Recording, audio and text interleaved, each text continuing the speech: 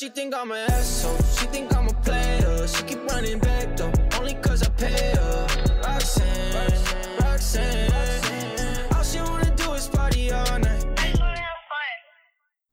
下集的话，先来从一个听众的留言说起，他叫做大考战士，然后他说，特别想问，在美国读大学 or 研究所跟台湾有什么不同？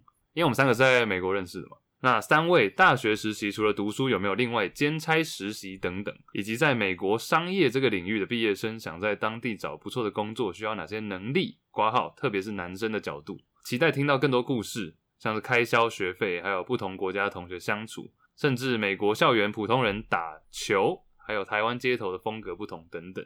我不知道你们那时候有没有，但我其实大学的时候蛮常接一些那种学校的 research， 学校的研究，在做研究，然后找一些大学生去做的，所以我觉得那个其实算是蛮好赚的。像我是国际学生嘛，那国际学生来讲的话，其实你不太能直接去打工或是实习，但是你像接学校那种1个小时，比如说10几20块那种，我觉得研究都还蛮好赚的。你可能1个礼拜你有时间的话，都可以赚个100-200块，那其实你生活费就可以 cover 蛮多的。你讲的是那什么 XLab Behavioral Studies 之类的？我有做过那个，我也有做过Business School 的商学院的，然后也有 Psychology 心理学的，还有我某任前女友也是在那个国际中心 International Office。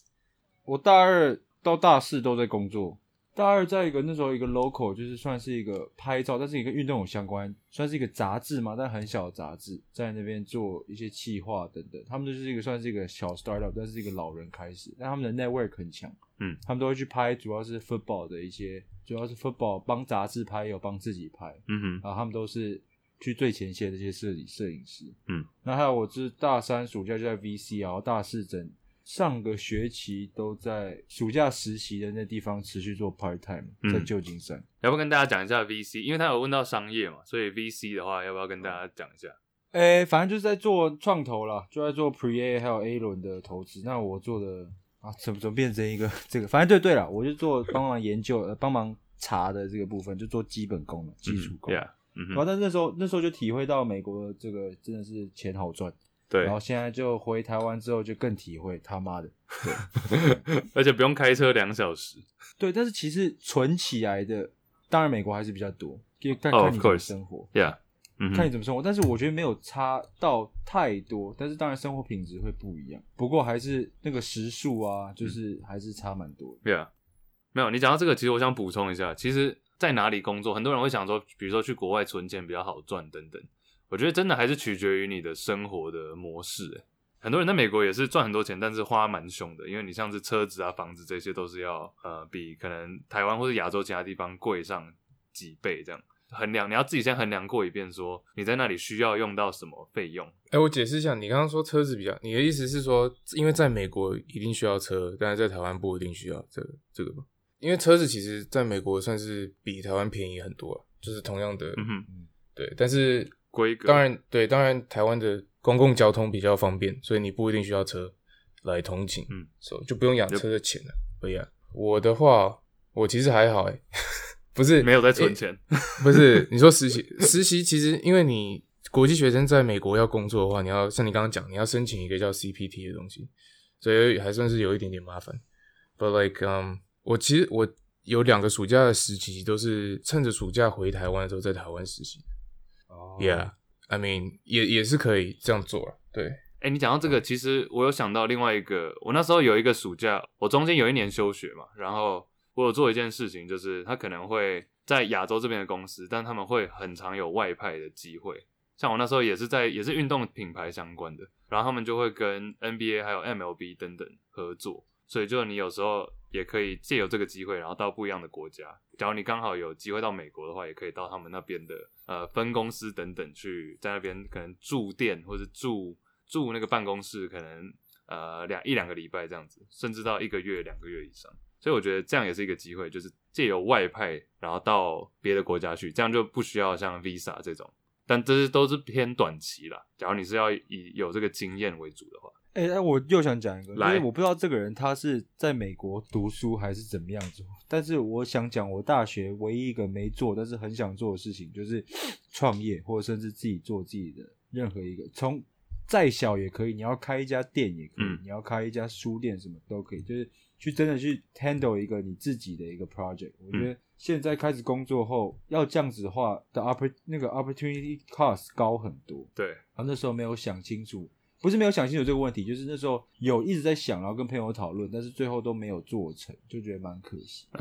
对，其实大学很多时候是你只有大学才会有这个机会去做这样的尝试。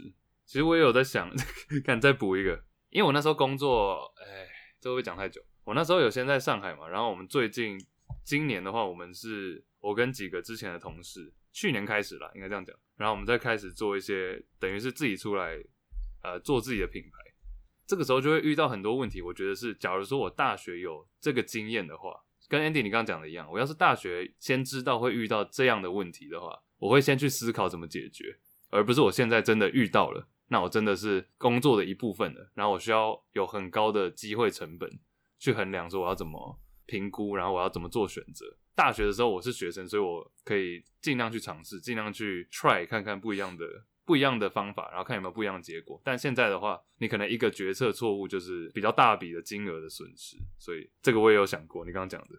这个也可以讲一集，我觉得我们真的是不是要做一个类似这种美国生活大学生的一集？我只能说我们三个真的是蛮有内涵的。但我是觉得还好。对，好啦，不然我们继续打闹。屁话多。对啊，没有真的，其实我们一直都说我们不是专家，但是我们篮球是涉猎蛮多的。那篮球以外的东西想要聊，其实也是可以找其他的平台来聊，像是纽约没有斑马。下一个，我们要讲那个美国校园普通人打球跟台湾街头风格的不同。有，好，这感觉很好讲。要来，国外打球跟美国打球的不同，不然来一下。我觉得台湾人不要再打区域联防了，拜托，我求你，我跪求，我真的累了。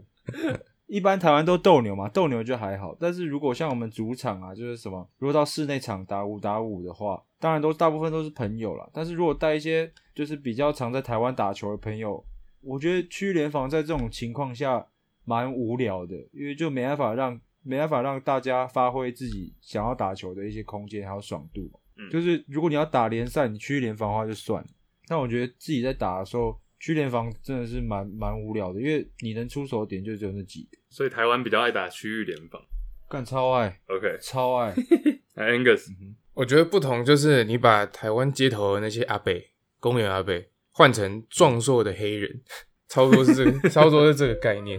对，就是你会遇到很多身体素质很屌的人，然后不只是校园啦，因为校园是一回事嘛，校园学生还比较多一点，但你如果去到那种，我之前有去过，你知道有一个 gym 叫 24/7， 算是一个连锁的体育馆之类的，然后去奥克兰的那个，然后它里面有一个球场，然后有时候在那边练球什么的，就会有一群黑人找你加一起打球，你跟他们打就几乎就直接被屌，直接被虐。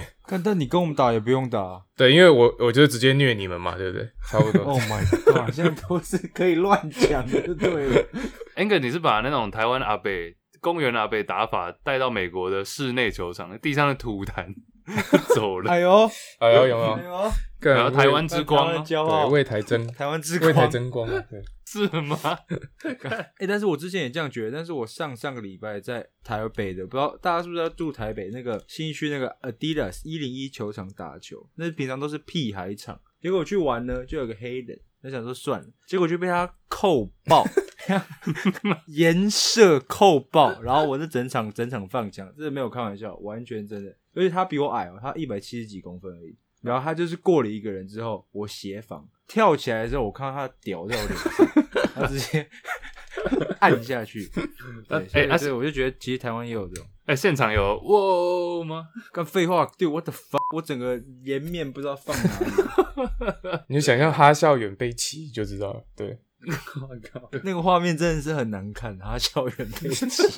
哈校园就是退休之后更胖啊。干废话，他现在整个我看他 IG 整个是。就是他有 IG 哦，有点失控啊！哇，他 IG 是什么 ？ANDYLIN， 不要爆自己的，没爆完。对啊，最后分享几个那个听众也有讲到 IG 跟我们说球场上发生的趣事跟鸟事好了。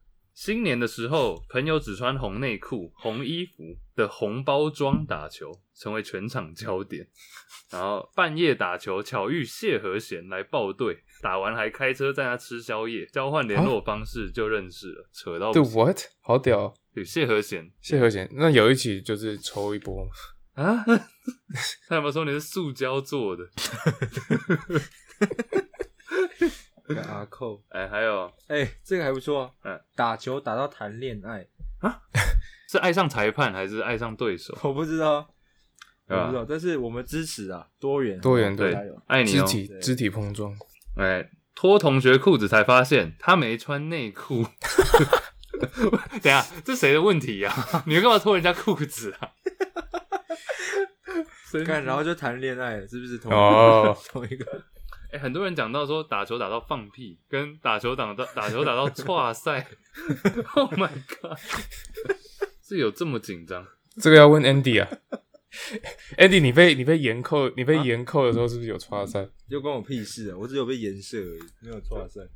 我再讲一个，打球打到一半，对方的女友来了，他一个175开始扛禁区。我只要讲真的，这个我很多可以讲。我最讨厌那种男生带妹子去打球，然后一直在那边要秀，干秀他然后明明就很废，一有妹在看就开始全部球都要给他，然后全部都要一直吃，一直打铁。刚这种我真的受不了，而且他们声音特别大，开始在那边喊战术，不知道为什么，根本没有乱喊战术，根本没有沟通过什么战术，然后突然喊起来。对啊，他还没讲完，他说一个175开始扛禁区，把190的内线顶到不要，还骑在他身上2+1。Oh my god！ 我觉得这个蛮好笑。我朋友习惯用，我朋友习惯用脸抢篮板。